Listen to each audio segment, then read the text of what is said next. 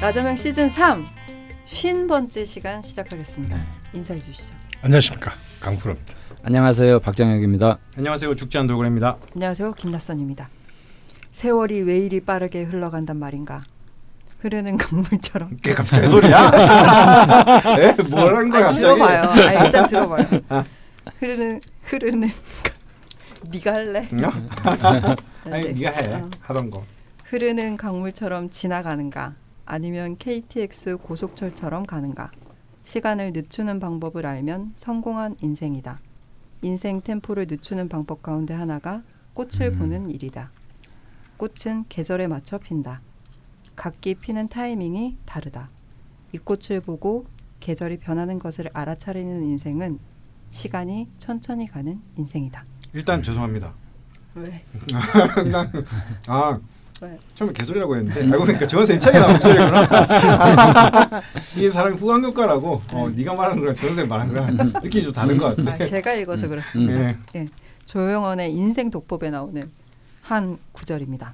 예, 오늘도 신나고 재미있는 광고로 상큼하게 시작했는데 제가 너무 우울하게 읽었죠. 너무 졸려가지고 갑자기 뭔 소리 하는 거 했어. 네. 밤을 새고 와서는 광고를 하면 안 되겠다는 교훈을 얻었고요. 어쨌건 광고로 상큼하게 시작해 보고자 합니다. 예, 여러분 마지막 광고 시간이니까 화이팅 해주시고요. 이 말 그 방금 나선이 읽은 구절을 보니까 난 참 정말 절묘한 것이 저는 어릴 때부터 이렇게 꽃 이런 거 진짜 좋아안 했거든요. 그래서 자연 시간에 막 꽃 이름 맞추기 이런 걸 왜 하는 거야? 막 어린 마음에도 막 지금도 그래요. 저는 뭐 화분 같은 거 꽃 선물을 해주는 사람 제일 싫어. 근데 내가 목이 귀신이잖아요. 그렇죠. 그래서 그냥 나는 이렇게 막 꽃을 이렇게 뭐 꽃을 감상한다 막 이런 것들이 먹지도 못하는 거, 먹지도 못하는 거. 청규도 싫고. 그래서 내가 세상 좀 잘못 살았지 않았나 생각하는데 나는 좀 근데 이제 뭐 꽃만 보는 게 아니라 저는 이제 계절이 어떻게 바뀌는가는 이제 여성들의 이제 옷으로. 그걸 꽃으로 생각하시는 거죠. 제철 음식. 그렇죠. 이제 하지만 확실한 것은 이제 이때쯤 광어가 맛있어지겠구나 뭐라든가 백합 조개가 이제 나오겠구나. 제철.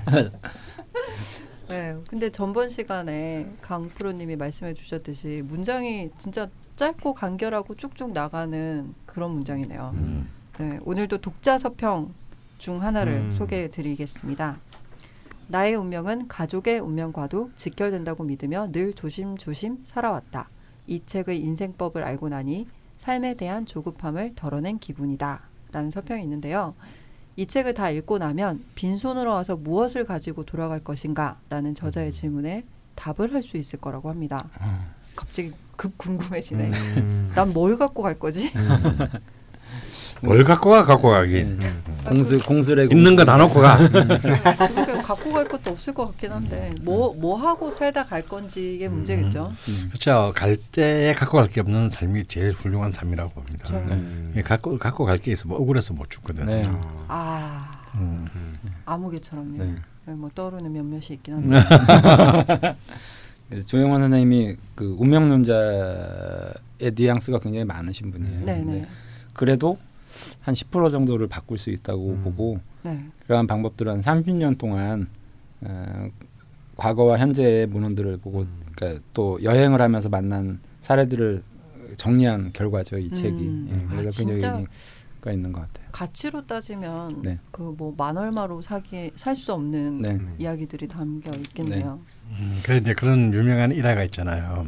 이제 파블로 피카소가 성공한 뒤에 이제 파리에서 카페 레스토랑에서 돈 많은 부인이 충분히 사례를 할 테니까 지금 난 내 그림을 좀 그려주면 안 되냐고.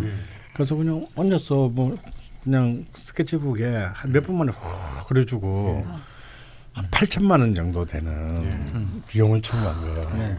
아니 5분밖에 안 걸렸는데 좀 비싼 것 같아요. 그러니까 피카소가 그랬어요. 내가 이 5분을 그리기 위해서 40년간 그렸다고. 조현 선생님 이 책 한 권을 만들기 위해서 30년 동안 30년 동안 강호를 돌아다니셨어요. 아 나도 이런 걸 해야겠다. 네. 아 이제 읽기도 전에 알게 됐어요. 내가 죽을 때 뭘 남기고 갈 것인지. 아 그렇군요. 이 책에서 가장 중요하다고 생각되는 게 연결을 부드럽게 해줄 수 없겠니? 부드럽게 안 돼. 정직하고 어떻게 그렇게 바로 대본대로 들어가네. 조용한의 인생 독범 핵심과 정수가 예 해주시죠. 예, 핵심이라고 할 수 있는 게 팔자를 바꾸는 6가지 방법인데요. 이 중 첫 번째 방법이 적선하라입니다. 이 구절을 잠깐 읽어드릴게요. 네. 적선하라. 착한 일을 쌓으라는 것이다. 선행은 복과 운으로 반드시 돌아온다. 제물로 하는 적선도 있고 마음으로 배려해 주는 것도 적선이다. 네. 평소에 성질 안 내는 것도 고통을 들어주는 것도 적선이다. 죽이고 싶은 사람을 죽이지 않고 용서해 주는 것이 좀 더 효과가 높은 적선입니다. 라고 써놓으셨네요. 근데 내가 죽이고 싶은 사람은 죽일 수가 없는 사람들인데 어떡하지? 그게 적선입니다. 그래서 용서를 하는 거는 이런 적선이 아니라 비굴 아닌가? 뭔가 대충 아다리가 어떻게 해요? 선생님 죄송합니다. 맞았네요. 광고 시간이라서. 알겠어. 그러니까 의문이 생겨서 물어보는. 갑자기 강원 선생님 죽이고 싶은 사람이 궁금해진다. 그러니까 연락처 아시니까 개인적으로. 아니 다음 책에 기대를 해보려고. 그런 의미가 또. 우리는 이렇게 받은 것보다 더 돌려드려. 역시. 역시 조영원의 인생 독법을 일독하신 분이라 이게 광고의 수준이 다릅니다. 그럼 6가지 방법이 있다고 했는데요. 나머지 좀 방법들을 소개해 주실까요? 예, 두 번째 방법부터는 책을 읽으십니다.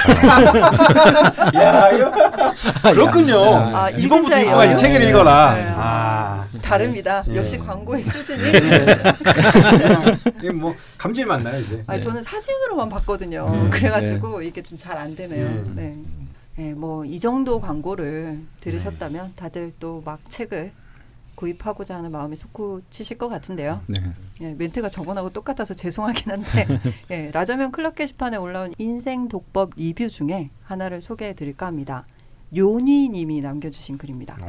이거는 저희 또 클럽에서 건져 올린 리뷰네요. 따끈따끈한 리뷰입니다. 이 정도 써 있으면 인센티브 좀 들어오고 이래야 너는 왜 애 아빠 되더니 더 좀 그러냐. 인생 독법을 읽어 좀 제발. 인생 독법 안 읽으면 저같이 됩니다. 이건 저처럼 됩니다. 강원 선생님은 뭐 돈 줘. 뭐 이렇게 하는데 그럼 그건 뭐지? 읽었는데도. 2번 읽어야 됩니다. 2번 읽어야 됩니다. 그렇군요. 네, 요니님이 남겨주신 글입니다. 조영원 선생님을 부끄럽게도 몰랐는데 이번 책을 통해서 알게 되었습니다. 이렇게 좋은 책을 광고해 주신 나자명 팀께 감사드립니다. 이게 좀 이상하지 않아요? 조영원 선생님께 감사드립니다. 왜 저희에게? 주니까 받자. 일단 뭐 받습니다. 강원쌤이 거듭 칭찬하신 책이라 기대를 하긴 했으나 기대 이상입니다. 왠지 모르게 찡하여 눈물이 고이는 부분도 있습니다. 뭐 많은 분들이 라고 했지만 현재까지는 한 3분 정도 사진으로 인증샷을 올리고 그 본인이 좀 감명 깊었던 구절들을 좀 찍어서 또 올려주시기도 했습니다. 어쨌건 저희가 방송에 광고를 해서 3권은 더 팔았다는 거. 그러게요. 일단 다행이고요. 마지막으로 사은품 이벤트 소개해드립니다. 예스24 인터넷 서점에서 조영원의 인생 독법을 구입하시면 조영원 선생의 사인이 새겨진 클립형 탁상시계를 사은품으로 드린다고 합니다. 예스24에서만 진행하는 단독 이벤트고요. 선착순 한정 수량이니까 서두르시길 당부드리면서 조영원의 인생 독법 광고 마무리하고 경신일주 추가 사연으로 넘어가 보겠습니다. 근데 뭐 여러분들이 여차하는 순간에 또 인생 독법 이야기가 나오긴 하니까요. 네. 거의 뭐 여기서 3권 팔렸다면은 뭐 시중에서 한 3,000권 팔렸다고 봐야죠. 이렇게 사연 남기기 어려운 게시판까지 들어와서. 그 멘트는 되게 의미일주 같지 않은 멘트다. 굉장히. 뭐 굳이 제가 그렇게 맞춰 살아야 되나요? 네, 경신일주 첫 번째 추가 사연은 바람 부는 길님이 보내주신 사연입니다. 양력 81년 10월 9일 사시생 여성분이시고요. 신유년 무술월 경신일 신사시입니다. 이 뭐 금 글자가 또 좀 많으신 사주네요. 그 천대받던 경금일주를 다룬다는 반가운 소식을 듣고 설레는 마음으로 사연을 신청하셨다고 하시고요. 어느 사주책에서 종혁격? 예, 종혁격의 예시로 시주까지 완전히 똑같은 사주가 나와 있는 걸 본 적이 있다고 합니다. 그 어느 시대의 무신의 사주라고 하시는데 사주의 특징부터 들여다보겠습니다. 중고교 시절은 급했어. 집에 가고 싶어. 빨리 집에 가고 싶었나 봐.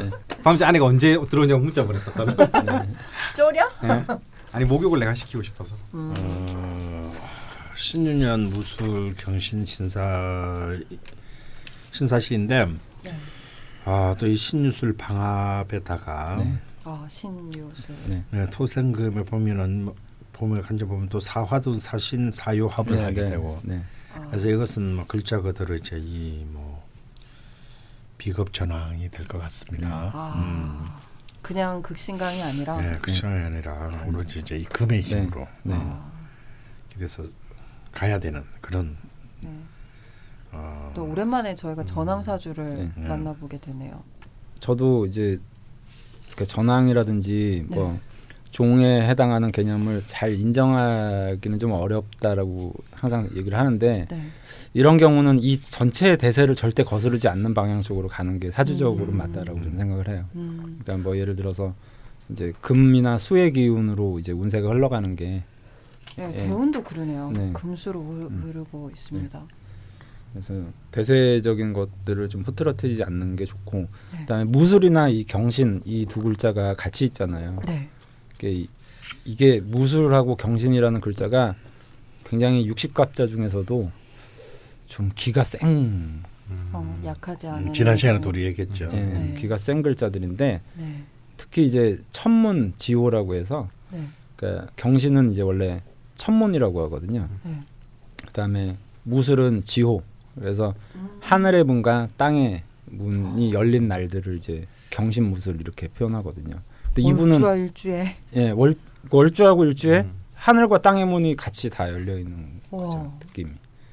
갑자기 사연이 몹시 궁금해지는데요. 근데 그래서 이제 이런 구조를 가진 사람들이 전형적인 종교인의 팔자를 가지고 가는 사람도 있다. 뭐 이렇게 이제 얘기를 하긴 하거든요. 사실 저는 그런 거 전혀 모르고 그냥 채택을 했는데 되게 새로운 또 해석을 듣게 돼서 그 지난 시간은 뭐 그런 얘기를 안 했지만 이 경신일주와 관련된 아주 재밌는 그 얘기가 있어요.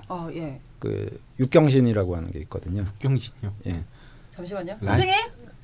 화이팅! 화이팅! 선생님 광고만 열심히 하시고 방송을 주시면 어떡해요. 다 듣고 있다. 알겠습니다.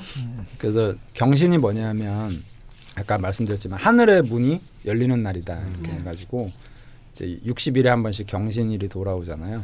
그럼 1년이면 6번 있는데 그 6번에 이제 경신일 날 24시간을 밤을 새우면 뭐 그런 거 수련하는 도인이 된다고 하는 이제 그게 이제 해보셨나요 혹시? 아니 안 해봤죠. 근데 한 번 정도는 한번 호기심에 했는데 저는 뭐 이날이 아니라 어떤 날이라도 이렇게 졸리기 때문에 항상 그런데 이제 요 경신이라는 글자가 가지는 에어컨아? 조금만 도와주라. 에어컨 펌프가 일을 하고 있습니다. 그래서 경신수련이라는 게 굉장히 유명한 수련법이 있거든요. 얼핏 들어본 거 그래서 같습니다. 내 몸에 어떤 신이 있는데 그 신장이 경신일 날만 되면 하늘로 올라간대요. 하늘로 올라가서 뭐 소위 말하면 옥황상제한테 일러 바친다는 거죠. 나의 어떤 죄라든지 얘가 이제 뭘 했는지 그걸 다 이제 하늘에 올라가서 일러 바치는데 중요한 건 이제 내가 잠을 자야 얘가 올라간다는 거예요. 그래서 못 가게 잠을 안 자서 못 가게. 그래서 이제 인간적인 방법이다. 오늘 재밌는 되게 융통성 있는 방법이네요. 그런 게 있군요. 그럼 뭐 사연을 들어볼까요? 네. 주무시면 안 돼요. 중고교 시절은 상위권 성적을 유지하는 모범생이었고 조용하고 별 생각 없이 어른들이 하란 대로 잘 따라가는 평범한 학생이었습니다. 자랄 땐 아버지의 불같은 성격이 너무 무서웠고 부모님의 불화와 무관심까지 겹쳐 조용하고 소심한 아이로 성장했던 것 같습니다. 평생 살면서 목표의식을 가져본 적이 없는데 학교 역시 성적 맞춰 그럭저럭 그래도 명문대라 불리는 대학에 입학한 20살. 큰 우울증과 방황이 시작되었습니다. 잠시만요. 그 경신이 이렇게 네. 목표의식이 없는 게 네. 의아하다고 느껴지는데 네. 원인이 그러니까 있을까요? 사주에 이제 어쨌든 목의 부재가 있으면 네.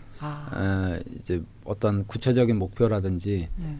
뭐 이런 부분들이 좀 부족한 경우들이 많이 있거든요. 그러니까 재성이잖아요. 네. 금의 입장에서 보면. 그래서 이제 아마 그런 부분들이 좀 있으신 것 같아요. 네. 네네. 거세당한 채 자란. 죄송합니다. 욕망이 완전히 거세당한 채 자란. 너 지금 여기서 개그를 치는 한번 해보고 싶었어요. 네. 우울증이시라니까. 예. 알겠습니다. 욕망이 완전히 거세당한 채 자란 10대 시절의 나를 지탱해오던 힘은 알고 보니 공부든 예체능이든 뭐든 항상 잘하는 착해서 친구들에게 인기도 많은 사람이라는 아주 말도 안 되는 허상 위에 세워진 모래성 같은 자아상이었고 이 모든 게 대학에서 다행히도 완전히 아주 산산이 파괴되고 무너졌습니다. 돌아보면 그냥 혼나지 않을 정도로 잘하는 것 말고는 한 번도 스스로가 뭘 원하는지 진짜로 잘하고 좋아하는 건 뭔지 알려고 해본 적조차 없었고 대학에 와서도 목표 없는 어른아이로 내가 누군지 뭘 해야 하는 건지 모른 채 한참을 무기력과 우울 속에 머무른 채 학창시절을 보냈습니다. 대학 생활에 감당할 수 없는 자유 속을 허우적거리며 책, 영화, 여행에 목숨을 비치듯 매달려 물살에 떠밀리듯 지나온 시절인 것 같습니다. 외국어를 전공했고 20대부터 업무든 여행이든 외국이랑 늘 인연이 많은 편이었으며 졸업 이후에는 외국계 회사에서 지금 현재 2015년 혼자 건너온 홍콩에서 법률 계약 관련 행정 업무를 하며 지내고 있습니다. 여기도 법. 그러게요. 경실줄 뭔가 네. 법 느낌인가? 네. 어릴 때는 CG의 사화 때문인지 살면서 늘 미술에 대한 동경이 있었고 디자인을 전공하고 싶었지만 엄마의 반대로 포기했으며 사회에 나온 이후에도 진로를 디자인 계열로 바꿔보려 노력한 적이 있는데 화기운이 약해서인지 결국 버티지 못하고 계속 외국어나 문서를 다루는 일을 해오고 있습니다. 특별한 전문적 기술 없이 할 수 있는 행정 업무들을 주로 해오고 있지만 아직 벗어나지 못한 모범생 기질 때문에 어딜 가나 어느 정도 조직에서 나름의 인정을 받는 편인데 늘 마음 한구석으로는 제자리가 아닌 듯한 느낌을 버릴 수가 없고 일이 익숙해질 만한 2, 3년마다 이직을 해서 어느 면으로 보나 별다른 성취는 이루지 못한 상태입니다. 작년 이직한 지금의 회사 역시 안정된 일이고 나름 좋은 직장이라 생각하고 특별한 불만 없이 나름의 재미도 느끼면서 지내고 있지만 늘 그렇듯 이곳에서 자리 잡고 뿌리 내리고 승진하는 등의 미래가 어쩐지 잘 그려지지는 않네요. 내성적인 성격에도 불구하고 늘 주변에 친구가 어느 정도 있는 편이지만 정말 마음에 맞는 친구를 사귀기는 어렵고 남자와의 인연도 매우 적은 편입니다. 20대에 집착적이고 매우 맞지 않는 친구 인연에 길게 얽혀 마음고생을 하고 트라우마를 경험한 적이 있습니다. 사주적으로는 엄청난 극신강 경금이지만 특별히 자신을 강하게 내세워 주변과 트러블을 겪거나 해본 적은 없습니다. 외형적으로도 그렇고 저를 아는 사람들이 저에 대해 세거나 강한 캐릭터로 평가하는 걸 들은 적 없는 것 같습니다. 하지만 사주의 세계를 알게 된 이후로 이래봬도 내가 알고 보면 강한 멘탈의 소유자라는 자기 암시가 좀 생긴 것 같고 그렇게 믿다 보니 정말 제가 좀 그런 사람인 것도 같습니다. 여기까지가 일단 사연이었는데요. 네. 저희가 대표 사연의 성향이나 뭐 지내온 이야기들을 들었던 거랑 좀 다른 사연입니다. 네. 우선 아까도 언급을 했지만 목 재성이 네. 부족한 것이 네. 뭐 여러 방면에 지금 나오고 있는 것 같아요. 네. 친구 부분도 네. 예, 재성의 부재 때문에 그럴 수도 있을 것 같고 다른 부분들과 연결해서 뭐 명식이랑 좀 해석을 해주시면 좋을 것 같은데요. 네. 뭐 제가 보기에는 네. 그런 이 경신이라는 강한 일주가 또 전체적인 그 8개 글자가 전황의 힘을 끌고 가는 치고는 굉장히 네. 잘 관리됐다고 봅니다. 넘치지 않고 아무래도 이제 계속 토금수로 대운이 흘러가고 있으니까 네. 그 다시 좀 크다고 보고요. 네. 저는 그 우리 바람 부는 길님이 조심해야 되는 거는 제가 지난 시간에도 잠깐 언급했는데 경신이 이제 최고의 적은 자기에 대한 신뢰감이 상실했을 네. 때 다가오는 무기력함이다. 네. 근데 그것만 지킨다면 경신은 절대 쓰러지지 않는 불굴의 힘이 되기 때문에 네. 뭐 대운 따위 같은 거는 신경 쓰지 마시고 대운은 그냥 글자 그대로 환경이거든요. 환경. 특히 뭐 전황의 경우에는 그렇기 때문에 게다가 또 이제 병화 같은 경우가 좀 어려울 수 있는데 병화는 또 병신 합수가 되기 때문에 또 오히려 굉장히 좋은 기운이 됩니다. 그러면 용희신이 금이죠. 금. 전황이니까. 금이 용신이고 토가 희신이고 수도 굉장히 유력한 역할을 합니다. 좋은 작용. 오히려 희신급의 역할을 하게 됩니다. 왜냐하면 오행의 특수성 때문에 금이 이제 우리가 지난 시간에 표어도 큰 칼을 깨끗한 물에 씻어야 된다고 했잖아요. 그래서 어쩌면 토보다도 어쩌면 수가 더 유력할 때가 많을 수 있습니다.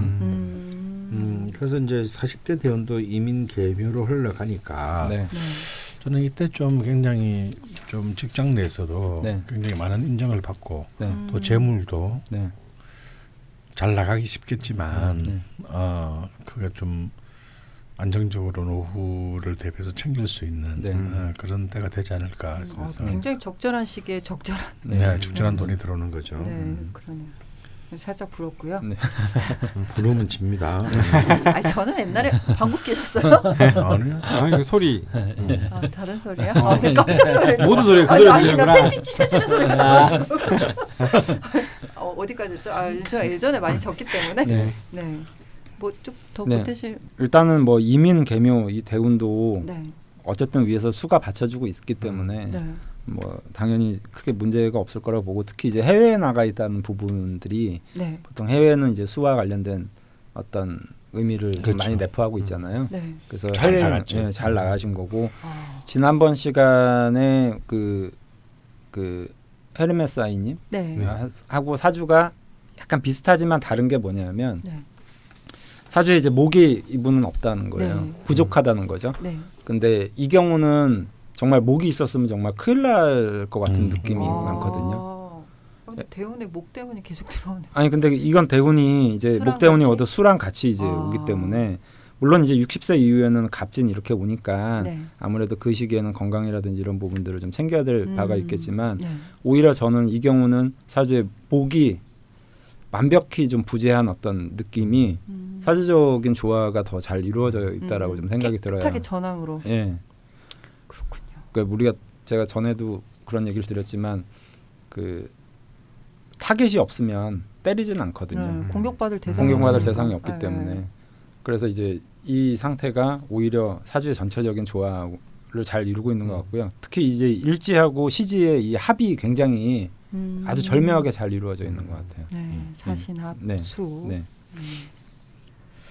그렇군요. 그러면 질문이 총 4가지입니다. 빨리 달려볼까요? 첫 번째 질문입니다. 제 사주가 종역격인가요? 현재까지 인생이 계속 금수대운으로 흘렀고 생각해보면 특별한 삶의 어려움은 겪어보지 않은 그럭저럭 운 좋은 삶을 살아온 것도 같습니다. 근데 경금대운이었던 20대 초반이 심리적으로 매우 힘들었던 걸 보면 종역격이 아닌 것도 같고 게다가 남은 대운이 계속 목화로 흘러가는 걸 봤을 때 제발 제가 종역격이 아니었으면 좋겠는데 종역격이면 남은 인생 저 망한 건가요? 혹시 판단에 도움이 되실까 두서없이 적어보자면 술과 커피를 매우 좋아하고 단 음식 싫어하며 특별히 가리는 거 없이 잘 먹지만 음식 자체에 별 취미가 없는 편입니다. 10대, 20대는 과민성 위, 장 문제로 고생했는데 해외에서 생활하면서 증상이 사라졌습니다. 큰 사고나 건강 문제 겪어본 적 없고 치아 약하고 눈 좋습니다. 이제 망한 건가요? 아까 말씀드렸지만 저는 아니라고 보고요. 운이 이제 어쨌든 수 기운들이 잘 받쳐주고 토, 금, 수로 이제 잘 받쳐주고 가기 때문에 앞으로는 뭐 이민 대운이라든지 이럴 때 크게 염려하실 바는 아니라고 생각이 듭니다. 나중에 또 이민 대운에 대한 질문이 나오긴 하거든요. 강프로님? 네. 사실은 이제 이렇게 그 경금 전환 같은 경우에는 이제 화 귀신을 좀 두려워해야 될 필요가 있습니다. 화 귀신. 화 귀신. 근데 사실은 화라도 사화나 병화는 이미 기반이 되기 때문에 별로 위협이 안 된다는 게 이분 명식의 자랑거리 중에 하나입니다. 병신, 사신 화분하기 때문에. 그렇기 때문에 사실은 이 초중년 대운에 화 대운이 흐르지 않았다는 것은 굉장히 좋은 거라고 보여지고요. 그래서 뭐 85세 대운이 되기 전까지는 사실은 큰 위기가 그렇게 없을 것 같지가 않다. 사화 병화까지도. 그런 생각이 듭니다. 다만 이제 50대 대운이 이제 이 무게합화가 되는데 무게합화 묘술합화가 되는데 이때 근데 묘술합화는 묘유충이 있어서 큰 문제는 안 됩니다만 다행히 이 50대 초반에 뭔가 좀 많은 뭔가 좀 힘든 고비를 한 번쯤은 넘기시게 될 것 같습니다. 누구나 한 번쯤은 찾아온다는 고비가 그때쯤. 그건 뭐 사실 그렇게 뭐 전황이니까요. 강원생은 왜 많이 찾아오지? 선생님은 글쎄 한 번만 찾아와야 되는 건데. 근데 극신약이랑 전황은 달라. 아니 영향을 많이 받아 대우재운에. 그렇구나. 그렇다고 배웠어. 그래서 이때 좀 제가 볼 때는 좀 역시 이제 좀 피지컬한 측면보다는 멘탈의 측면에 문제가 될 수 있을 것 같은데 이때까지 뭐 살아온 어떤 그 방어의 능력으로 본다면 충분히 극복할 수 있다고 봅니다. 긍정의 힘으로. 그럼 두 번째 질문으로 넘어가 볼까요? 원국에도 대운에도 제가 없는 무제 인생을 평생 살아왔는데 2021년 이민 대운에서 처음으로 제가 지지에 들어옵니다. 동시에 이로 인해 인신충과 인사신 사명을 이루는 어마무시한 대운을 3년 앞두고서 앞으로 무언가 지금과는 다른 인생이 펼쳐지는 건지 기대 반 두려움 반에 떨고 있습니다. 이 대운이 발복할 수 있는 좋은 운일지 형충을 피해 삼가하며 조심히 살아야 할 운일지 그리고 어느 쪽이든 그에 따라 미리 어떤 준비를 할 수 있다면 남은 3년간 뭘 어떤 방향으로 준비할 수 있을지 존경하는 두 분 선생님 고견 부탁드립니다. 뭐 굉장히 역시 경신일주답게 날카로운 질문을 하신 것 같아요. 질문이 날카롭군요. 구체적으로 이제 뭐 인사신 사명이라든지 뭐 이런 부분들에 대해서 구체적으로 좀 질문해 주셨는데 제가 생각할 때는 별 문제 없을 거라고 봐요. 그러니까 일단은 만약에 갑인 뭐 이런 식으로 대운이 왔다면 정말 좀 문제가 좀 있을 거라고 좀 생각을 하는데 이민 이렇게 이제 왔기 때문에 수랑 왔기 때문에 수랑 같이 이제 동반이 돼서 전체의 어떤 의미가 왔기 때문에 해외에서 머무신다면 저는 크게 문제는 없을 거라고 봅니다. 계속 해외에서 뭐 그러니까 외국계 회사라든지 아니면 해외에서 머물거나 뭐 해외에서 자꾸 어떤 일을 도모하려고 한다든지 하면 크게 문제는 없을 거라고 좀 생각이 듭니다.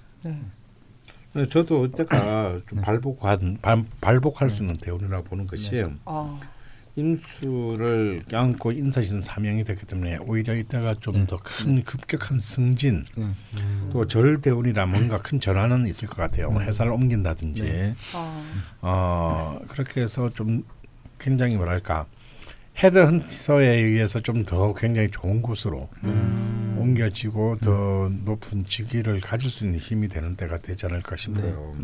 절인 것이 또 묘하네요. 묘합니다. 그런데 이제 다만 좀 조심해야 될 것은 약간의 이제 사고는 좀 조심해야 되겠다. 그러니까 이제 입원 내지는 수술수도 동시에 있다는 거. 그거는 어떤 이제 인사신 사명이 갖고 있는 가장 구조적인 적이기 때문에 입원으로 병원에 갇힌다거나. 그렇죠. 그러니까 이제 뭐 운전이라든지 하면은 특히 이제 길 같은 가실 때도 좀 뭐 무단횡단 이런 거 하지 마시고 좀 조심하시고. 뭐 어떻게 하다 보니까 되게 구체적으로 조언이 나오게 됐습니다. 길을 조심하시고. 세 번째 질문으로 넘어가 보겠습니다. 금일간답게 현실적인 삶을 살아오면서도 정신의 어딘가가 늘 현실이 아닌 곳을 동경하고 그리워하고 떠돌아다니는 성향이 강합니다. 강력한 편인의 영향이겠죠. 예술이나 명상 등의 정신적 세계에 관심이 많고 중2병 소녀처럼 아직도 언젠가는 제가 예술가로 살아갈 수 있을 것 같은 갖은 망상도 피우는데 현실적으로는 종이에 동그라미 하나 그릴 일 없이 착실한 생활인으로 살아가고 있습니다. 이제 대운이 재관 같은 좀 현실적인 기운들로 흘러가니 이런 성향이 없어지고 정상적이고 건전하게 사회적으로 무언가를 이뤄가며 살고자 하는 마음이 생길까요? 혹시 이런 신기루 같은 꿈이 지속될 거라면 더 늦기 전에 지금이라도 그런 쪽으로 뭐라도 시도해보고 노력해보는 게 미련을 적기에 좋을 것 같아서요.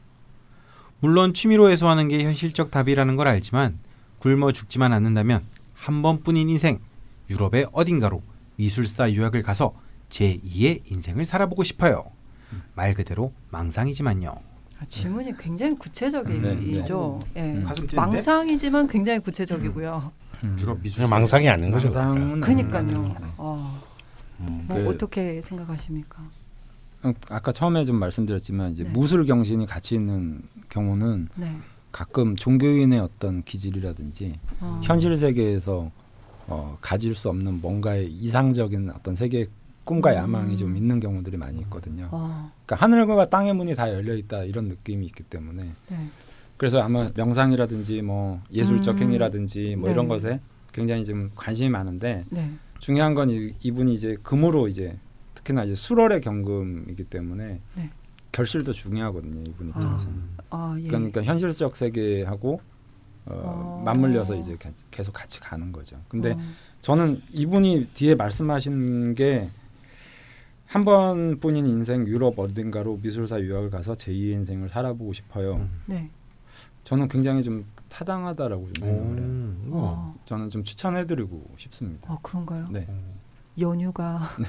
그러니까 운이 앞으로 이분이 식상운으로 식상생재 이렇게 운이 다 흘러가거든요. 그러니까 자기의 어떤 적극적인 이동, 아까도 말씀드렸지만 해외에 있는 것들이고 또 멀리 갈수록 이제 수는 더 증가를 하는 거기 때문에 더 활동성을 가지지 않을까 이렇게 생각이 들거든요. 홍콩보다 더 멀리 갔을 때 수기운이 더 활성화되고. 그래서 이제 그런 것들을 통해서 자기가 원래 재라는 건 현실 세계를 의미하잖아요. 자기가 움직임으로 인해서 자꾸 현실 세계를 추구하는 이제 방향으로 가는 게 40대 때 한번 도전을 해볼 마음이 있으시면 저는 도전을 해보라고 좀 권유를 해드리고 싶어요. 사실 뭐 지금 직장상에 뭐 큰 문제랄지 뭐 이런 게 전혀 없는데도 계속 다니는 직장마다 이렇게 뭔가 이렇게 그려지지 않는다고 하시거든요. 실제로 뭐 미래가 정착이랄지. 근데 이제 계속 이런 꿈들이 망상이 아닌 되게 구체적인 모습으로 자꾸 떠오르고. 강프로님은 어떻게 생각하세요? 저는 뭐 대운의 흐름상으로 보면 뭐 우리 지산 선생님과 지금 이렇게 동의를 하는데 이분이 이때까지 살아온 질서를 보면 마음이 아무리 그렇게 먹어도 실제로 현실로 옮길 수 있을 것 같지는 않습니다. 그래서 저는 좀 다르게 권해드리고 싶은데요. 아무리 자기가 평생을 꿈꾸고 하고 싶은 일이라고 하더라도 그것이 밥벌이가 되는 순간에는 노동에 불과해요. 맞아요. 그래서 그렇게 미술사를 공부하시고 그걸로 밥 먹고 살려고 한다면 그것 또한 지금 하고 있는 일이랑 본인적으로 다를 바가 없는 일이 된다는 뜻입니다. 결국에는. 근데 만약에 옛날처럼 60인생이라면 과감하게 절대운이 왔을 때 살고 싶은 대로 한번 살고 꼴리는 대로 살고 뒤지자 뭐 이렇게 말하고 싶은데 보통 뒤지자는 아니지 않나요? 해보자, 가보자지. 살다 가자. 뭐 이 정도로 신뢰하도록 하겠습니다. 되게 뭔가 뒤지자. 이제 뭐 진짜 100세 인생, 80세 인생에 와서는요.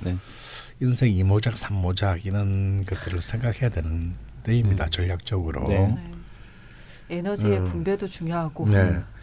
그래서 저는 그 50대운까지는 그냥 50까지는 계속 이렇게 그 야금야금 돈을 모으면서 특히 40대에서 좀 꽤 돈을 모을 수 있을 것 같으니까 노후의 대비를 좀 확실하게 끝내놓고 고학으로 그러놓고 난 뒤에 뭐 유럽은 그냥 50대 됐어도 60대 됐어도 가도 됩니다.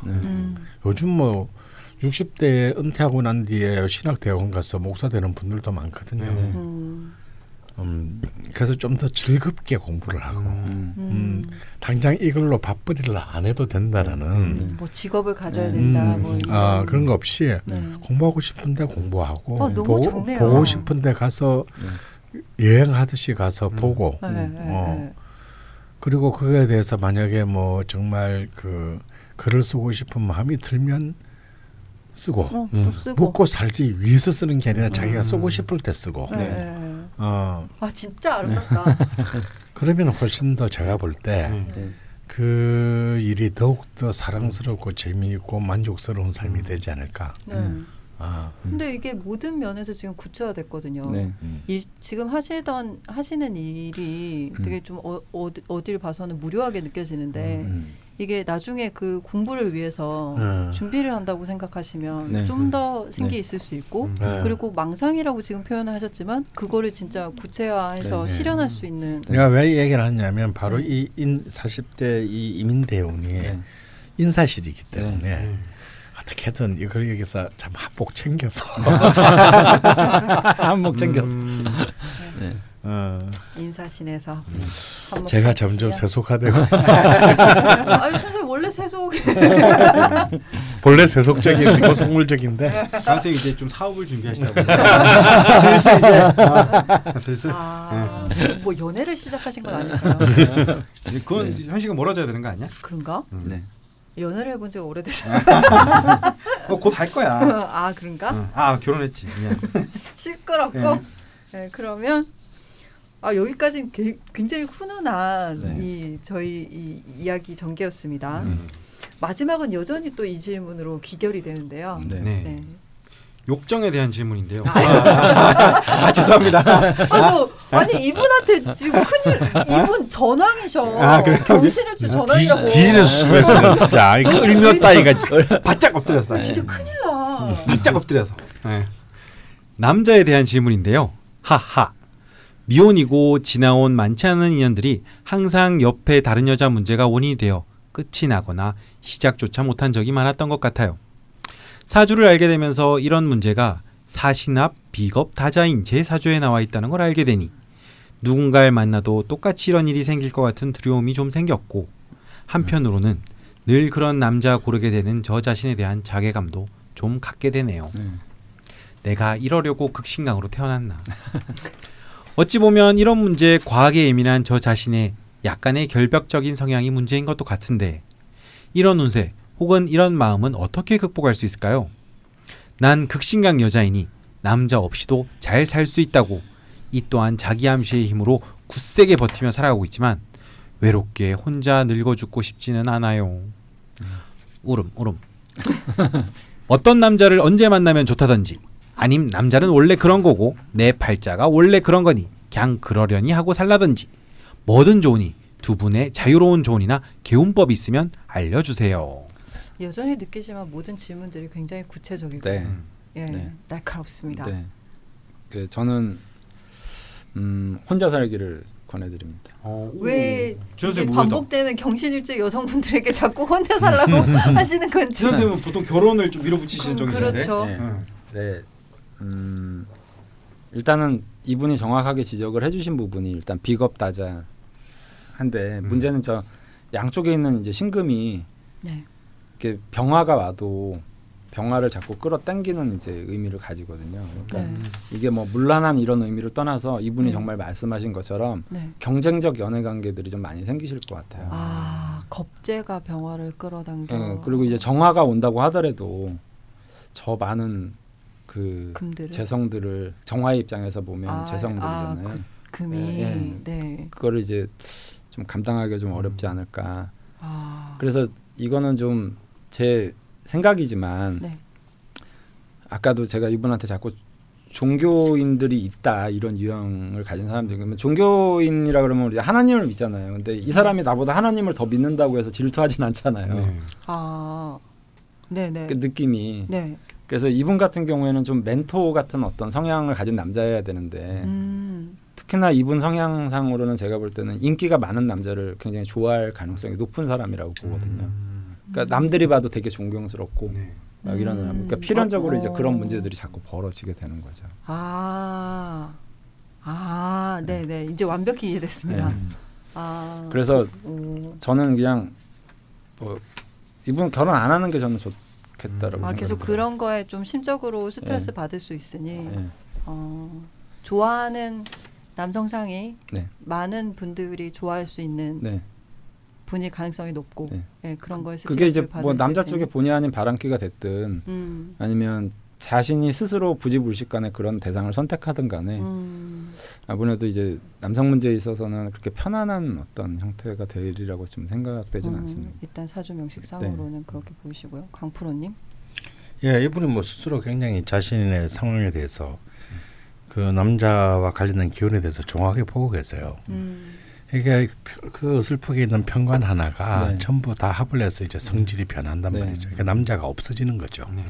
있다가 있기는 있다가 있다가 있었다가 틈도 없이 사유합, 그러니까 비겁으로 자기와 똑같은 옆에 있는 여자의 것이 되거나 사신합, 마치 자식처럼 갑자기 어린 꼬맹이로 보인다든가 일치한 놈으로 보인다든가 이렇게 해서 없어지는 거죠, 남자가. 그래서 저도 뭐 굳이 뭐 결혼할 필요가 있겠나 싶은데요. 근데 그렇다고 해서 이분이 남자 운이 나쁘냐면 그런 건 아닙니다. 이런 분들은요, 자신의 망상과 공유할 수 있는 남자를 만나야 돼요. 예를 들어서 자기가 미술사에 관심이 많다 하면 뭐 직장인이라 할지라도 그런 데 관심이 많은 남자들이 있을 수 있지 않겠어요? 그래서 오히려 그런 어떤 그런 망상 혹은 취미를 공유할 수 있는 베프가 필요하다. 그것이 이제 그 나이에 상관없이 그러다 보면은 그것이 굉장히 아주 친밀감을 만들게 되고 공유하는 지점들을 많이 만들게 되고 인간적인 그런 또 신뢰들로 이어지게 되겠죠.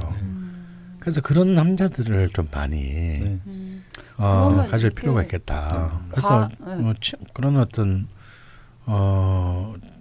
자신의 취향을 공유할 수 있는 남자들을 좀 적극적으로 많이 만들어 보시는 거. 한 명 말고 많이. 그러니까 이게 관에 해당하는 남성과의 관계가 아니라 비겁에 해당하는 관계. 같은 신금에 해당하는. 그런 방법도 있겠네요. 그러니까 어찌 보면 약간 그 고리타분한 생각에서만 좀 벗어나시면 될 것 같아요. 내가 한 남자의 여자 아니면 저 사람과 나하고의 둘만의 관계. 이게 어찌 보면 좋은 것 같지만 이분 입장에서는 그 지점에서 문제가 생길 가능성이 높아서 그렇다고 해서 뭐 남자를 공유하고 이러라는 뜻이 아니라 아까 강원 선생님이 말씀하신 대로 같은 생각을 좀 공유할 수 있는 사람들이 그냥 두루두루 이제 친구처럼 이제 지낼 수 있는 관계들이 많이 있으면 약간 동지 같은 다다익선. 예? 아니 많이 만나고 강원 선생님 표정 왜 한심하다. 장성에서 씹어. 아니 그걸 다다익선으로 봤나? 이런 표정이 잠깐 스쳤습니다. 두 분의 자유로운 조언이 왔다 갔습니다. 마지막에 이런 말씀을 남겨주셨는데 쑥스러워서 안 읽으려고 하다가 훈훈하게 마무리를 하기 위해서 읽어봅니다. 다사다난한 무술년 한 해 라자면과 함께 공부하고 나름 깨달음을 얻어가며 강력한 편인 세운을 이겨내고 있다고 하십니다. 존경해 맞이하는 강원쌤, 한마디 한마디에 현자 포스 뿜뿜 하시는 지산쌤. 나 진짜 이거 못 읽겠다. 맞네요. 사랑스러운 죽돌림. 그 다음은 생략하겠습니다. 이건 제가 읽어드릴게요. 하지마, 나 부끄러워. 그리고 걸크러시 선사해 주시는 멋진 낯선 PD님께 진심을 담은 감사의 인사를 올리며 사연을 이만 마칩니다. 굉장히 저번 주에 배웠던 경신일주의 성향과 좀 일치하는 사연의 글이었던 것 같아요. 날카롭고 구체적인데 또 깔끔하고 이런 사연이었던 것 같습니다. 질문들의 대답이 잘 전달됐을 거라 믿고 두 번째 추가 사연으로 넘어가 보겠습니다. 네, 두 번째 추가 사연은 노벰버 2님 사연입니다. 양력 84년 11월 22일 유시생 여성분이십니다. 갑자년, 을해월, 경신일, 을류시. 대학교 4학년 무렵부터 우울증이 시작됐다고 하시고요. 임신 대운이 시작되던 2008, 9년에 조울증으로 발전을 해서 조증 발작으로 병원 입원도 했다고 하십니다. 올해 신미대운으로 들어오면서 조금 호전된 것 같다고 하고요. 우선 사주의 특성부터 좀 살펴보겠습니다. 네, 언뜻 보기에도 오행 중에 3가지로만 구성이 돼 있네요. 갑자, 을해, 경신, 을류. 그 이제 대운이 이제 개유 임신 이렇게 오니까 이제 좀 금과 목의 좀 상징이 좀 있긴 한데 이제 이런 부분들이 이제 그 어쨌든 수가 있기 때문에 약간의 통관적인 부분들이 좀 있어서 그래도 버티고 가시는 것 같아요. 아, 수의 역할이 중요했군요. 예, 근데 그 아무래도 그 사주적으로 이 목들이 수가 있긴 한데 지지 기반이 전혀 없잖아요. 뭐 예를 들면 토나 화의 어떤 게 없어서 우리가 보통 목을 가끔은 정신이라고 비유를 하기도 하고 또 목을 생명력, 그다음에 젊음, 청춘 이렇게 다 비유하듯이 이분이 사주가 금이긴 하지만 목이 있다고 하더라도 약간 생기가 좀 많이 떨어져 있는 유형으로 좀 저는 생각을 하거든요. 그러니까 생기를 좀 북돋는 이제 방법을 좀 생각을 해야 되고 그런 운들이 와야 되는데 뭔가 따뜻한 땅 같은 게 그래서 이제 강원 선생님이나 아니면 낯선 PD님이 많이 도움이 되실 분 같아요. 그렇군요. 동생분이시네요. 저랑 생일이 하루 차이시거든요. 저는 노벰버 1입니다. 그 지난 시간에 경신일주 얘기하면서 강프로님이 역시 말씀하셨는데, 그러니까 뭔가 발현되지 않는 그 이 금의 기운이 있을 때 우울증이나 무기력증에 빠질 수 있다라고 하셨는데 딱 그 사례인 것 같습니다. 왜냐하면 이 금이 굉장히 단단해 보이지만 신금이 자수에게 끌려가는 형상이기 때문에 이 일간 경금이 사실상 그 유금에 근거한 형상이고요. 그리고 이 해중 간목이 있긴 합니다만 이 을목은 이제 경금하고 목이고 그래서 또 목도 어찌 보면은 과단수 기운에 일종의 좀 부목 같은 부목이 된 뭐, 나무의 뿌리가 썩는 듯한 떠있는 그런 느낌이 있어요. 그래서 강력한 이제 화의 기운이나 토의 기운으로 이 수를 저지해야 되는데 이 어릴 때는 간목이 왔지만 그 뒤로는 계속 지금까지 계속 금수, 특히 이제 25대운이 임신 대운인데 신자가 돼서 완전히 막 물바다가 됐어요. 이렇게 되면서 이제 좀 굉장한 어떤 멘탈상의 균열. 그러니까 본래 그 무신 같은 사람들은 웬만한 일 당해도 그런가 보다 그러고 그냥 좀 스킵되죠. 그냥 대충 띄엄띄엄 인생을 갖다가 이제 넘어가는 경향이 있어요. 어느 날 보면 맞다 그럴 때가 있기는 있었네 뭐 이 정도. 그런데 이제 제가 지난 시간에도 말했습니다만 경신 같은 경우는 한번 그 자기 리듬을 잃게 되면 도저히 이렇게 이 사람이 저 사람이 이 사람이 그때 그 사람이었어라는 말을 들을 정도로 급격하게 자기 균형을 상실하게 돼요.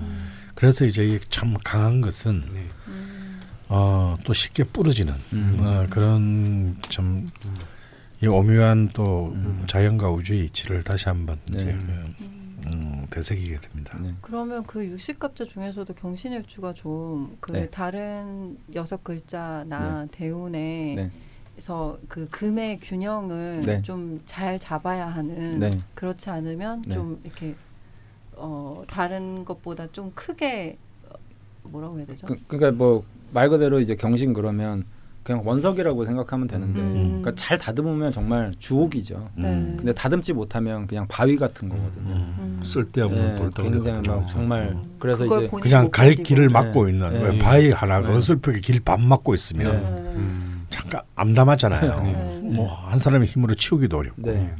그 본인이 굉장히 답답하니까 또 정신적으로 힘들 수 있고. 그렇군요. 그러면 구체적인 사연을 좀 들어보겠습니다. 나름 잘 나가던 신동의 몰락.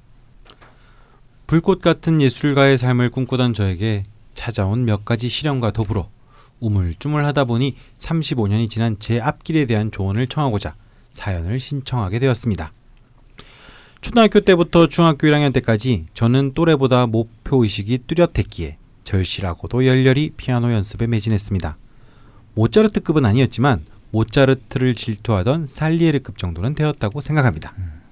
그러나 갑술대운이 끝나고 계유대운에 들어서면서 어머니가 큰 교통사고를 당해 하반신이 마비되었습니다. 그 후 2년간 간병 생활이 시작되었습니다.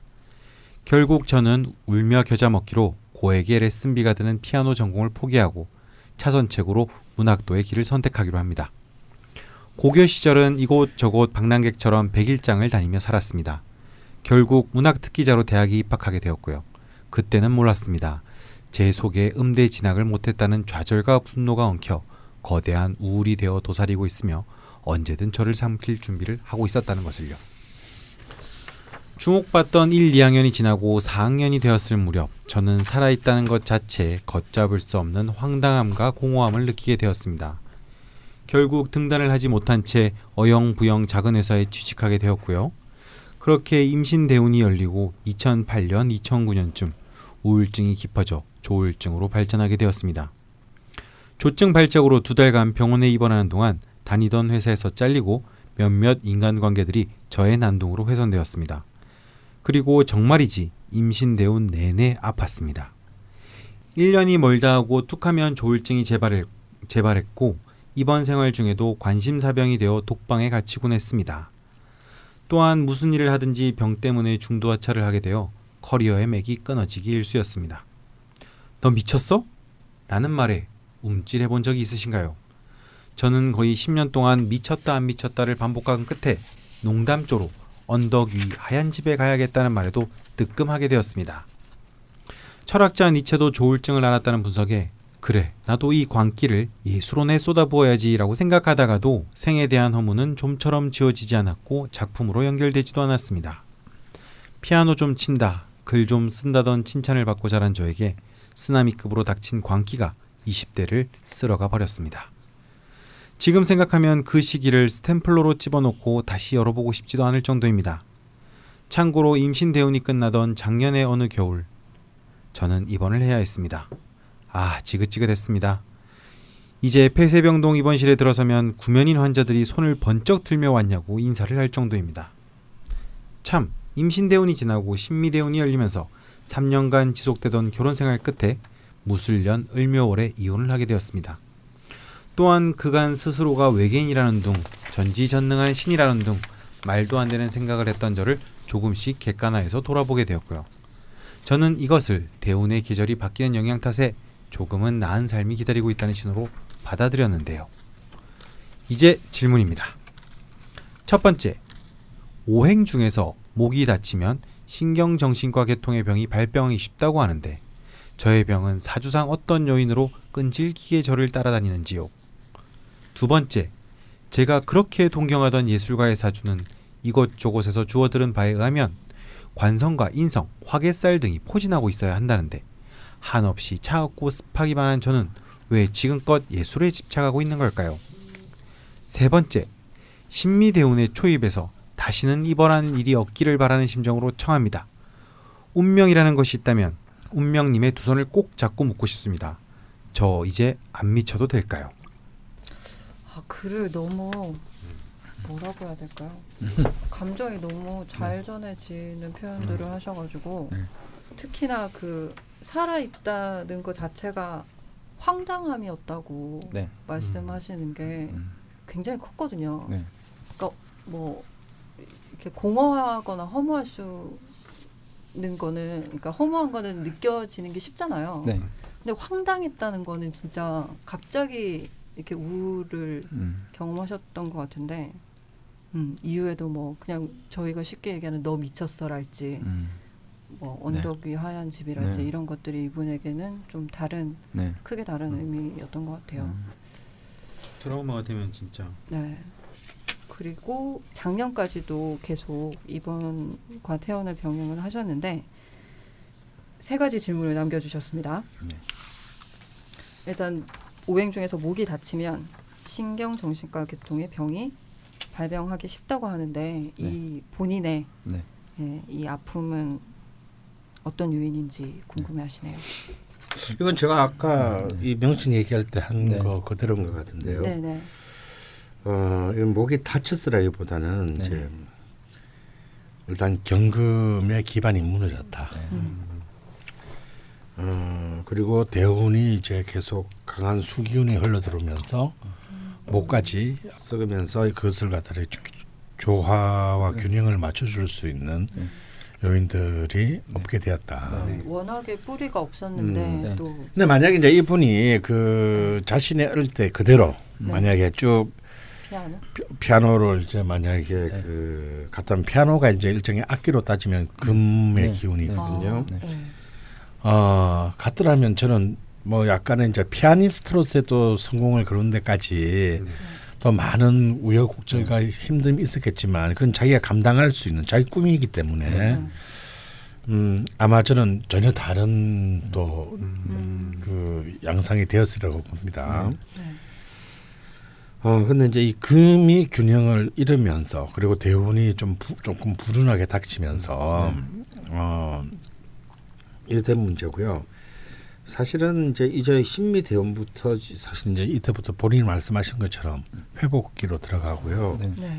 이후 경호, 기사, 무진, 정묘까지 아주 정무병인에 이르기까지 거의 5, 60년을 굉장히 강력하게 이제 언제 내가 그랬지? 역시 젊을 때 한번 미쳐볼 만해. 이런 얘기를 하고 살 수 있는 힘으로 돌아오니까 저는 뭐 걱정이 되지 않습니다. 화토의 어떤 운세가 그러니까 저는 이사주의 전체적인 문제 중에 하나가 그 일단 관성의 부재한 것 때문에 그 관성의 부재가 있으면 뭐가 문제가 되냐면 사주가 너무 그 음습하고 그 이렇게 좀 뭐랄까 서늘한 형태로 너무 돼 있는 거예요. 냉하고. 근데 이제 여기에 문제는 이분이 지적하신 것처럼 이제 목을 다치면 신경정신과 계통의 병이 발생하기 쉽다고 했는데 이렇게 말씀하셨잖아요. 이것은 굉장히 정확하게 좀 짚어내신 것 같아요. 그러니까 목을 원래 정신이라고도 좀 많이 해석을 하고 저는 이제 목은 그 젊음, 생기라고 생각을 항상 하거든요. 그러니까 생기가 부족한 거죠. 근데 그 생기가 근원적으로 부족한 이유는 화와 토의 어떤 성분이 부족하니까 저 생기가 안착할 수 있을 만한 자리가 너무 부족한 거거든요. 그런데 이제 35세 이후로부터 이제 화, 토 이렇게 운이 흘러가고 나이가 들어서도 또 목, 화 이렇게 운이 흘러가니까 아무래도 이제 좀 더 편안해지는 어떤 상태가 좀 되실 것 같아요. 워낙 좀 이렇게 신약하기에 그 대운의 영향을 좀 다른 사주보다 좀 많이 받는 유형이라고 볼 수 있겠네요. 두 번째가 그 예술입니다. 그 경신일주가 예술을 또 동경하는 반복되는 말씀이 나오긴 하는데요. 동경하던 예술가 사주, 화개살, 관성, 인성 이런 것들을 말씀하시는데요. 그렇지 않습니다. 물론 그런 것도 뭐 관성, 인성, 화개살이 뭐 예술가의 사주와 조금 갈리는 건 사실입니다만 그것이 전부는 아니다. 전부도 아니고 또 예술의 성질에 따라서 조금씩 다릅니다. 그런데 사실 이제 이분의 명식을 보면 일단 일주 비결은 기본적으로 절록이라고 해서 학문이나 예술의 사주라고 볼 수 있죠. 근데 이제 똑같은 금 비견이라도 신유는 아무래도 이제 약간 이과계통의 엔지니어링 에 강하다면 이제 똑같은 아트가 사실은 기술과 예술의 그 어원이 다 아트거든요. 그러니까 신유는 기술적인 아트라면 네. 경신은 예술적인 아트라고 볼 수 네. 있습니다. 네. 그리고 또 동시에 겁제도 갖고 있으니까 이거는 이제 특히 경쟁 예술이라는 게 참 치열한 경쟁 끝에 네. 소수의 사람만 살아남는 게임인데 충분히 또 버틸 수 있는 힘이 되고요. 다음에 이제 식상이 혼잡돼 있기는 하지만 식상과 재성이 다 혼잡됐지만 가지고 있는 거 역시 굉장히 예술과도 충분히 이제 그러니까 이제 문학을 하게 된 건 이제 식상의 문제 때문에 저는 봅니다. 그것도 문창이라든지 뭐 월덕이라든가 이런 도화 같은 이제 굉장히 그 예술과 관련된 특히 이제 일지가 이분은 월공이에요. 경금이. 그러니까 무대 위에서 조명을 받고 환호를 받고자 하는 열망이 강한 거죠. 그러니까 피아니스트가 딱입니다. 저는 강원 선생님 방금 말씀하신 거 정말 100% 동의를 하는 게 이분은 조명빨을 받으셔야 돼요. 따뜻한. 그러니까 그 조명빨이라는 어떤 의미가 무대에서 자기 혼자서 사람들의 주목을 받는 시선이 사실은 조명빨이거든요. 그러니까 사람들의 시선빨을 좀 받아야 이분의 어떤 삶의 어떤 향방이 굉장히 좋은 방향으로 갈 것 같아요. 그래서 이제 그것이 조금 늦게 온다라는 거. 이제 아마 이렇게 생각하시면 될 것 같아요. 피아노를 치셨던 애가 제가 말씀드리고 싶은데 경신일주의 피아니스트였다가 위대한 작곡가가 된 사람 중에 로베르토 슈만이 있습니다. 우리 슈만 오빠. 사실 슈만은 그 본래 이제 굉장히 엄청난 그 서적 우리로 치면 교보문고 집 아들로 태어났어요. 그러니까 귀족은 아니었지만 집이 이제 좀 살만했어요. 그래서 이제 아버지가 그게 더 똑같았습니다. 우리의 20세기랑 법대로 가서 판사가 이래가지고 법대로 갔다가 도저히 아니요 저는 음악가가 되려고 아버지를 이제 거역하고 음대로 이제 옮기면서 이제 아버지랑 불화가 시작되죠. 그래서 이제 피아니스트가 되기 위해서 그런 엄청난 노력을 하지만 너무 역시 경신답게 너무 오버워크를 합니다. 왜냐하면 늦게 시작했으니까 아무래도 이제 그래서 막 손가락을 갖다가 더 유리하게 위해서 너무 무리하게 하다가 손가락이 마비되는 증세가 겪으면서 이 사람은 이제 피아니스트의 꿈은 버리고 하지만 당대 최고의 피아니스트를 아내로 얻죠. 자기 스승의 딸을 시키가 집적돼 가지고 흥미진진하네. 그 당시 유럽 최고의 피아니스트랑 이제 소송까지 해가지고 왜냐하면 그 자기 스승이자 장인어른이 결사 반대를 해가지고 소송을 해가지고 이겨서 결혼을 합니다. 근데 그러고 난데 이제 사실은 이제 자기 마누라의 이제 가방 모찌가 왜냐면 작곡가로서는 아직까지 성공을 못했기 때문에 가방 모찌라면서 자존심이 많이 상하지만 좋은 인생이라고 생각하고 있었는데 요즘은 이게 샷더맨 개념이. 그렇지만 이제 그런 이제 그 뛰어난 글재주가 있었어요. 그래서 우리는 슈만을 그냥 작곡가로만 생각하기 쉬운데 그 작곡가가 이전에 음악 잡지를 편찬합니다. 자기 아버지가 이제 서적 그 유통상이었기 때문에 그래서 굉장히 당대의 그 이슈를 제기하는 비평가가 돼요. 그래서 왜 여러분 유명한 그 이런 들어보셨을 겁니다. 여러분 모두 모자를 벗으십시오. 천재가 등장했습니다. 이게 사실 슈만이 쇼팽의 등장을 보고 쓴 글이거든요. 그게 그 일화였군요. 처음 알았다. 이게 슈만이 쓴 슈만이 자기의 잡지에 무명의 작곡가이자 피아니스트인 쇼팽을 소개하면서 쇼팽이 자기보다 2살인가 어렸습니다. 1살인가 2살인가 어렸는데 그걸 소개하면서 한 그 역사적인 명문장이죠. 그러게요. 여러분 올드 클래식 강의를 안 들으셨구나. 그래서 이제 그러고 이제 작곡가로서도 이제 30대부터 이제 꽃을 피우게 됩니다. 어찌 보면은 우리 그 노벰버 22님 같은 경우도 좀 약간 그런 글 느끼게 돼요. 비록 뭐 어릴 때 법대를 가라는 강요는 없었지만 결국 이제 음악을 포기하게 되는 거. 그리고 또 문학을 하다가 그리고 사실 알다시피 슈만은 신경쇠약 정신병으로 죽게 돼요. 네. 평생을 그를 이제 괴롭히는 병이 됩니다.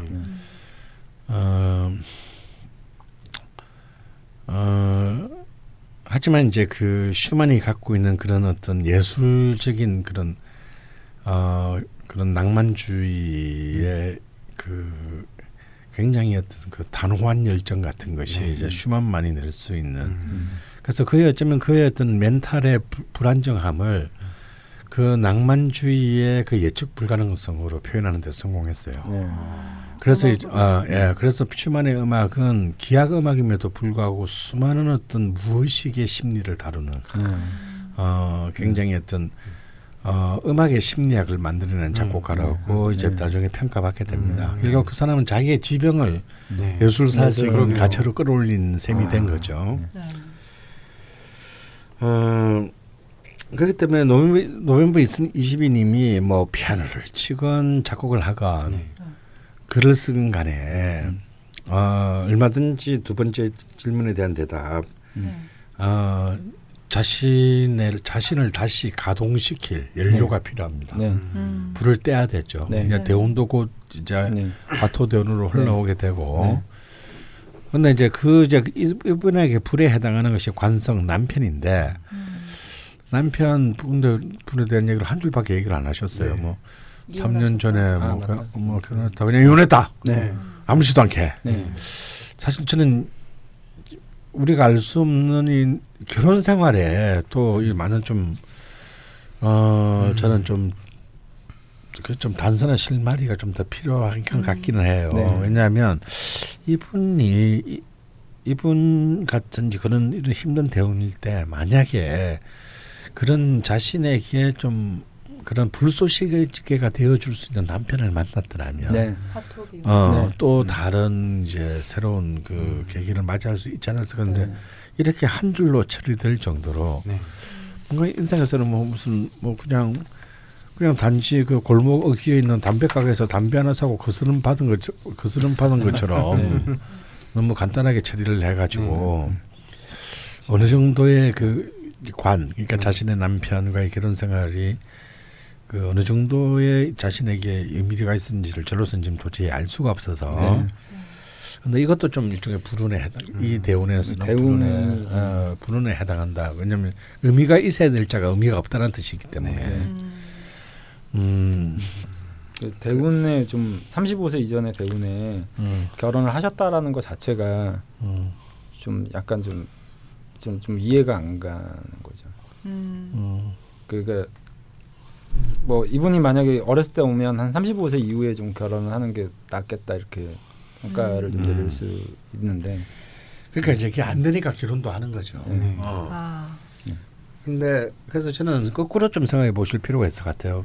자신을 다시 추스리고 자신을 끌어오르는데 저는 연애를 적극적으로 권하고 싶습니다. 결혼 말고요. 본인의 좀 정신적으로 안정성도 그런 걸로 인해서 더 찾을 수 있는 건가요? 그렇죠. 뭐 또 더 상처받을 수도 있겠지만 오히려 저는 상처를 받는 것도 저는 오히려 권하고 싶습니다. 왜냐하면 지금 이번의 문제는 자신 속의 분노에 분노라는 우물 속에 자기가 빠진 거거든요. 그래서 자신을 객관화하고 타인과의 관계 맺음 속에서의 자신을 다시 회복할 필요가 있어요. 그것이 뭐 잘 돼도 좋고 못 돼도 상관없어요. 그러면 이제 자신이 갖고 있는 자기 자신의 어떤 그 분노 속에서 놓쳤던 자기 속의 탤런트들을 좀 다시 한번 끄집어낼 수 있는 계기를 스스로 만들 수 있으리라고 저는 봅니다.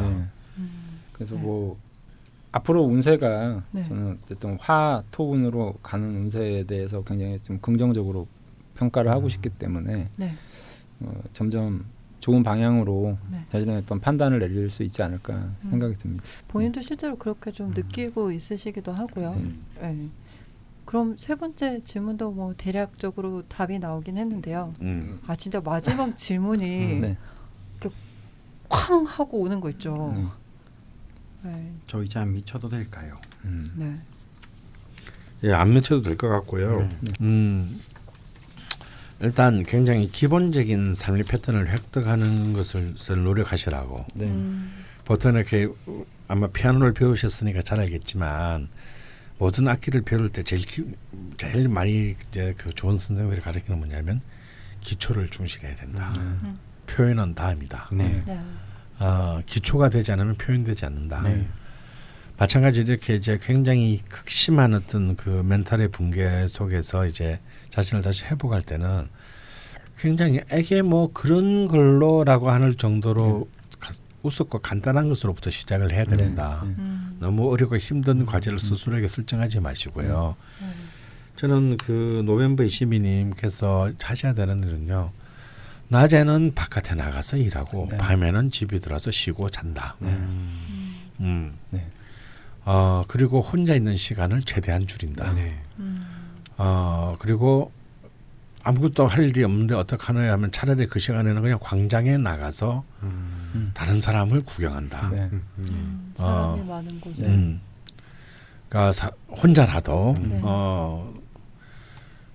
다른 사람들을 많이 봐야 된다는 생각이 듭니다. 다시 말해서 생명이 있는 생명을 갖고 움직이고 있는 그 에너지들을 자꾸 보고 접하고 다가가고 또 관계를 만들고 해야 된다. 그리고 궁극적으로는 자기 자신의 명예를 신뢰해야 된다. 본인이 본인을. 왜냐하면 최후로 본인을 지킬 수 있는 것은 본인밖에 없기 때문에 그 노벰버 22님이 자신의 꿈을 지속하지 못했던 것은 꿈을 지속할 수 없게 된 것은 본인의 잘못이 아니에요. 그래서 본인이 본인에 대해서 분노하거나 좌절할 이유가 없는 겁니다. 저기 스탬플러로 찝어서 들춰보고 싶지 않은 과거라고 하셨는데 어렵게 또 저희 쪽에 사연 보내주셔서 감사드리고요. 남겨주신 질문에 또 두 분 선생님께서 좋은 말씀해 주셨으니까 좀 사람이 많은 곳 낮에 많이 다니시고 강원 선생님 말씀하신 건 대부분 이제 화토와 관련된 말씀들을 다 해주신 거거든요. 말씀하신 그러니까, 모든 것이 화라는 건 숨겨져 있지 않는 거고 드러나 있는 거기 때문에 보통 화는 사람들이 지켜보는 시선이 대부분 화예요. 거기에서 이제 또 생명의 에너지가 생기기도 하고 그래서 옷도 좀 잘 입고 잘 꾸미고 남들이 나를 보는 것도 좋은 방법이고 그런 것들을 하시면 될 것 같고 시선을 좀 느껴야 되네요. 사람들의 시선이죠. 요즘에는 이제 좋은 방식들 있잖아요. 자기가 정 두려워서 안 되겠다라면 인터넷으로 소통하는 거죠. 뭐 유튜브 같은 경우도 자기가 이제 피아노 같은 거 이렇게 재능 있으시면 올리고. 전 되게 아날로그인가 봐요. 저 저기 그거 갑자기 단어 생각 안 나네. 밖에서 그 연주하는 거 있잖아요. 버스킹. 근데 피아노라서 그게 뭘로 해야 되나? 아니 신촌 가니까 피아노 놔져 있더라고요. 아 그래요? 그 길거리에 그 피아노 버스킹 해가지고 요즘에 동네 돌아다니다 보면 피아노를 아무데나 놔뒀어요. 재능 있는 사람들이 와서 막 치고 가고 그러더라고요. 그 심심치 않게 많이 올라가요. 그런 것도 괜찮겠는데요. 광장에 나가서. 한번 해보는 거죠. 제목 정해진 것 같은데 광장으로 나가. 광장에서 뵐 수 있기를 바랍니다. 여기까지 경신일주 추가 사연 이야기 나눠봤습니다. 사연 보내주신 모든 분들께 감사하다는 말씀 드리고요. 이제 경신일주 남심 여심 공략을 할 텐데요. 안타깝게도 경신일주는 남성분 사연이 채택이 안 됐습니다. 진짜 고민 많이 했거든요. 근데 그렇게 혼자 결정을 했고요. 그래서 남심 공약을 하면서 조금 경신일주 남성 그 남명에 대해서 조금 보충 설명을 해주시면 좋을 것 같습니다. 그 강원 선생님 남자 평가하는 거 싫어하시잖아요. 그거 다 빼버리죠. 그게 아예 빼기. 그게 이게 전염됐나요? 저도 계속 강원 선생님하고 이렇게 있다 보니까 남자는 좀 쓰레기가 맞는 것 같아요. 제가 스스로 가끔 거울을 뭐 이렇게 좀 그런 생각이 들고. 그래도 좀 해주셔야 되지 않을까. 어쨌든 그 간여지동의 이제 걸록지거든요. 그 다음에 이제 그 경신일주 남성분들은 진짜 목이 정말 강력하게 필요해요. 지휘를 하려면 그 목이라는 권한이 같이 있어서 그러니까 이런 경우에 이제 그 상대 내 여자도 굉장히 기질이 강해야 돼요. 그러니까 그게 저 같은 사람 안 되겠네. 아니 그러니까 있잖아요. 뭐 야 내가 앞으로 갈 테니까 뒤에서 어모해. 내가 나갈 테니까 너 어모해. 딱 이런 거 있잖아요. 그러니까 그런 여성의 이미지를 굉장히 좀 선호하시는 것 같아요. 그러니까 내가 막 나약해서 돌보고 막 이런 게 아니라 내가 앞으로 나아갈 때 내 뒤에서 든든한 이제 어모형. 네, 약간 저기 전번 시간에 네. 그 병호와 네. 경신이 다른 네. 그게 너가 뭐 했었는데? 아니 갑인을묘하고 경신신유 뭐 이렇게 그때 말씀하셨는데 예, 네, 병호랑 예, 다른 예, 게 예. 병호는 혼자 막 예. 이렇게 뭐 빛나는 예, 거, 예, 잡스 예, 뭐 예, 이런 네, 거면 네. 생각이 안 예, 나. 예. 그러니까 자기 혼자 이렇게 자기 생각을 기반으로 경신은 막 이 주위에 끼고 그런 거네요. 네. 그래서 남성분들이 이제 특히 좀 그런 게 강한 것 같아요. 그래서 근데 이제 문제는 그게 경신은 남자에게 꼬실리는 여자가 부하가 돼야 된다는 점이시. 이걸 못 견디면 안 되는 거예요. 쓰레기야. 경신은 안 되겠네요. 쓰레기야. 쓰레기. 그래서 쓰레기인데 결론은 쓰레기야. 그래서 저는 경신 남자들을 불행하게 또 해피려면 눈이 삐어가지고 경신 남자에게 꽂혔다. 어쩔 수 없잖아요. 그럴 때는 이건 이 하나만 지키시면 됩니다. 절대 자기가 먼저 좋아한다라고 말을 하면 안 돼요. 자존심 문제고. 네, 마치 얘가 나를 꼬신 것처럼. 그러면 경신 남자는 그래 당연한 거지. 평생 어리대요. 재수 없어. 그래서 일단 그거부터 지키고 들어가라. 네. 그래서 어떻게든지 사실은 마음은 내가 먼저 있었어도 저놈이 날 꼬신 걸로. 그 말만은 안 된다. 니마 그 말만은. 이게 진짜 중요합니다. 이거는 이것만 찌르면 다 잃는 거예요. 되게 근거 없이 그런 부분은 자신이 있네요. 네. 말만 안 하면 되는 거 아니야? 아니 그리고 뭐 부창부수의 개념은 원래 남자는 창, 여자는 방패잖아요. 방패도 절대 약한 게 아니거든요. 어떠한 창 끝도 막아낼 수 있는 능력이 있는데 보통 보면 이 경신 그러면 남자가 경신을 주다라면 정말 창을 들고 있는 거랑 똑같아서 그러니까 아까 말씀드렸지만 엄호해주는 방패가 반드시 이제 필요한데 이제 그런 어떤 느낌. 그렇다고 해서 방패라고 해서 뭐 현모양처의 개념이 아니라 이러한 어떤 강인한 기질들을 잘 같이 싸우는데 좀 그렇죠. 전쟁을 할 때 훨씬 수월한 거죠. 창과 방패를 같이. 근데 이렇게 단편적으로 경신일주 남성분을 이야기하니까 좀 아쉽긴 한데 좀 다른 특성은 없나요? 근데 이제 그 아까 제가 지난 시간에도 말했는데 경신일주가 그냥 단순히 그냥 불굴의 의지만을 가졌냐 그렇지 않다 이거죠. 현대사가 워낙 복잡하고 그렇다 보니까 또 이제 대운의 흐름이나 또 다른 그 6개의 글자의 사이에서 굉장히 이제 좀 그 무기력함 속에 빠져 있는 경신이 있을 수 있습니다. 근데 이게 또 문제는 이게 좀 매력적으로 보인다라는 거지. 뭔지 알 것 같아. 이럴 때는 정말 그 이것도 결국은 그 부창부수 칼과 방패 논리와 똑같은데 이럴 때는 정말 그 이 사람에게 힘을 줄 수 있는 걱정 마 나머지는 내가 알아서 할 테니까 당신은 언젠가는 자기의 시간을 가지게 될 것이다 라는 이런 이런 새로운 또 뽐뿌 또 좀 다른 방법의 어모 같은 그렇죠. 어모죠. 창을 휘두를 수 있게끔 뒷감당은 내가 할게 뭐 이런 거죠. 그래서 이제 이런 것들이 그 경신남에 대한 이제 그 일종의 공략이라고 공략이라면 굳이 공략을 할 수 있겠는데 뭐 권하고 싶지는 않습니다. 뭘 그렇게까지 해가면서 하시는 말씀이시니까요. 뭘 그렇게까지 해가면서 약간 이렇게네요. 구체적으로 얘기하자면 경신일주 남성분의 상태를 살피고 공약을 구체적으로 하는 것이 예, 좋겠네요. 웬만하면 하지 말고. 그리고 절대 자신 뭔가 이 주도권을 넘겨주지 마라. 내가 마치 니한테 너무 반해가지고 그런 건 아니다. 아니라는 걸 언제나 매 순간 확인시켜줘야 돼요. 안 그러면 방자해지거든. 오만 방자해. 이마 그 말만은 하지 마. 네. 그러면 여성 이건 이제 제가 또 이 경신일주의자분들의 특징은요. 말은 굉장히 나긋나긋하게 해도 자기가 한번 생각해서 절대 수정하지 않습니다.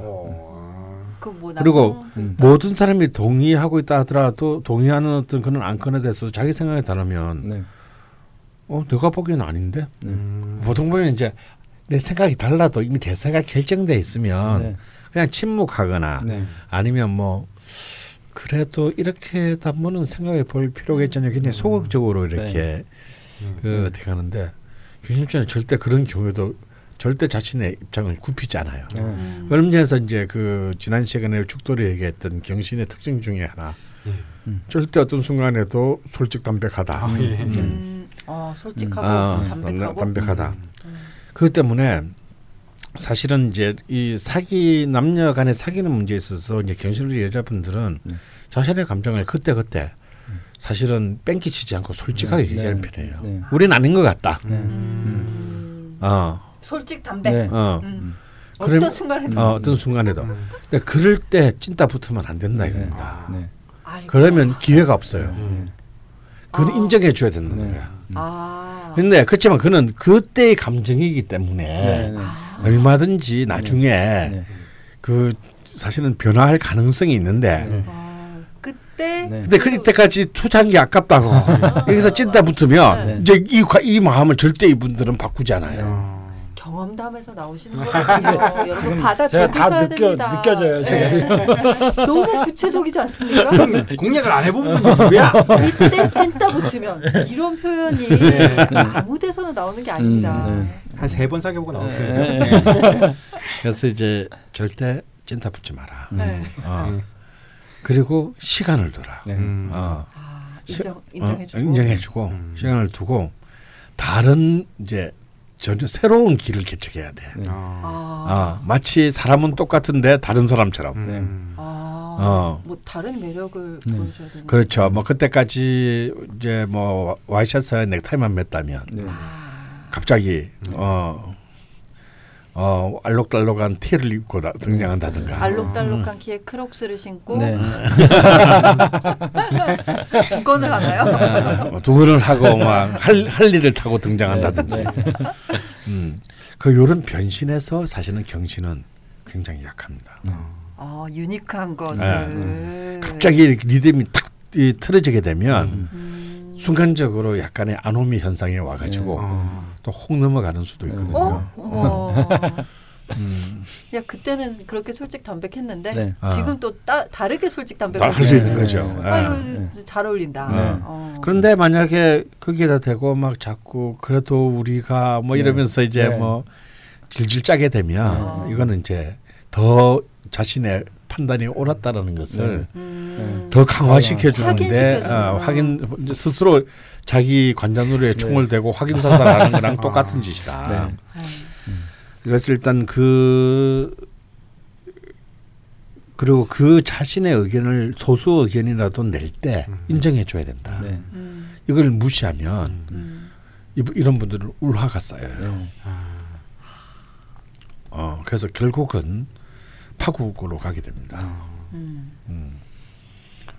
그 요즘에 뭐 이렇게 신문이나 이런 데 보면 뭐 이렇게 길들인다라는 그런 거 있잖아요. 절대 통하지 않는 사람들이라고 생각하시면 될 것 같아요. 그게 여성분이 더 강한 건가요? 네, 더 강하죠. 그래서 이렇게 권위적이거나 그러니까 길들이려고 하거나 자기 생각대로 이렇게 가려고 하거나 하기보다는 좀 이분의 어떤 사고방식이나 의사를 매사 존중해 주는 게 여성분한테 굉장히 중요한 것 같아요. 정말 진심으로 사랑해야 되겠네요. 그게 왜 다르냐면요. 남자들은 남자의 경신은 이른바 사회적인 자기의 명예나 체면만 만족되면은 넘어갈 수 있는데 여자 경신은 거기에 현실적인 가치까지를 추구하기 때문에 그런 것으로 이렇게 대충 넘어가지가 않거든요. 그렇군요. 되게 흥미로운 여심남심 공략이었습니다. 네. 뭐 경신일주에 반하신 분들 화이팅 하시고요. 저는 반해보지 않아서 여튼 화이팅 하셨으면 좋겠고요. 마지막으로 경신일주 두 번째 제목 가겠습니다. 강선생님 입을 여셨어요. 뭐 입을 열어? 약간 입이 약간 이렇게 말하려고 이렇게 했는데. 너 진짜 해도 너무한다. 난 본대로 말했잖아. 근데 큰 칼이라는 표현이 좋아서 큰 칼을 쓰고 싶어요.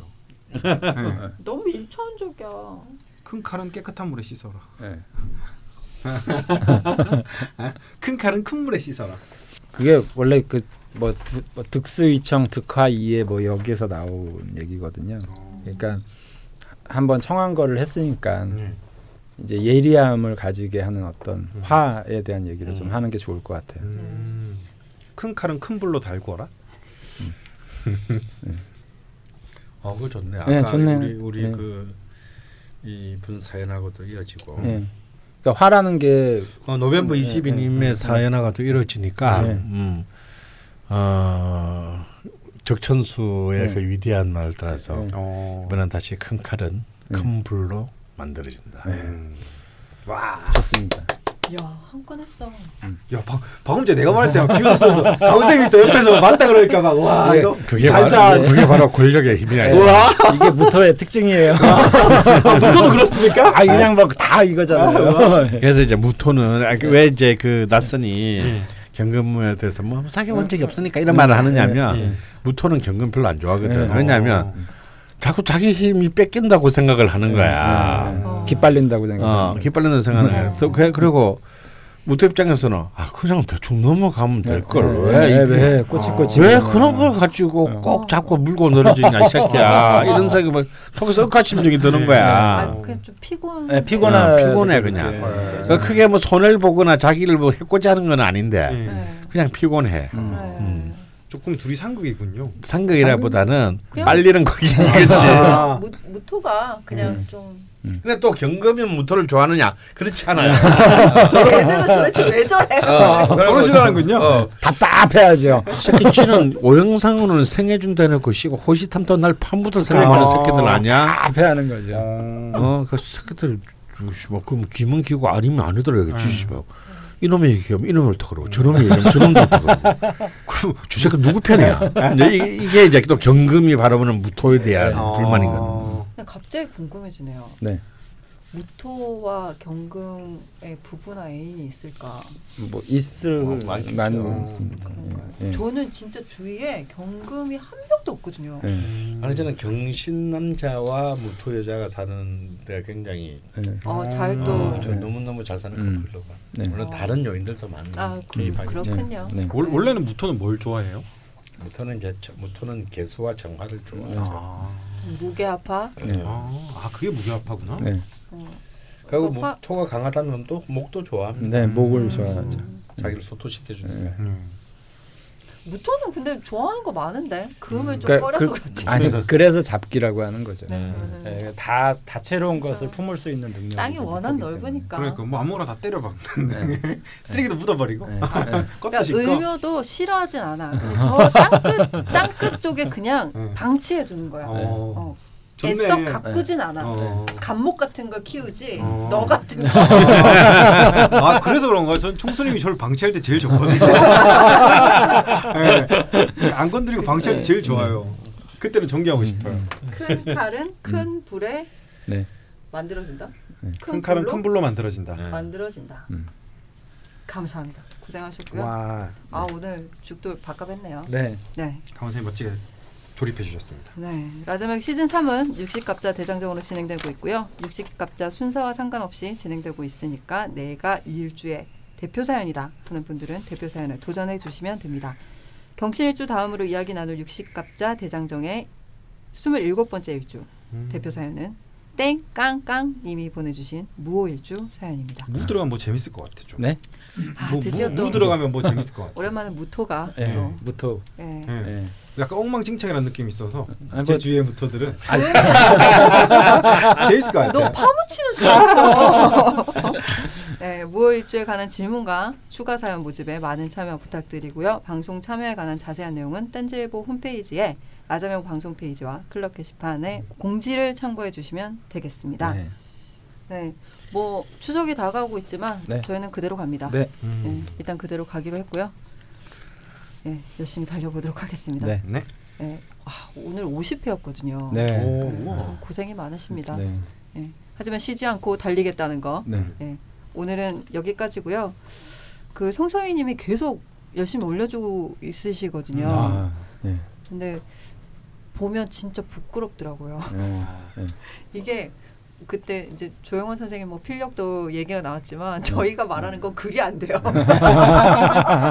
글이 아니고 막 되게 이렇게 엉망진창이에요. 말이니까요. 네, 야, 성성님은 뭐 드려야 되겠다. 네, 편집할 때 좀 이렇게 문장을 좀 만들어 볼까 하는 생각이 들기도 한데. 우리 성성이니까 감사함을 드리자.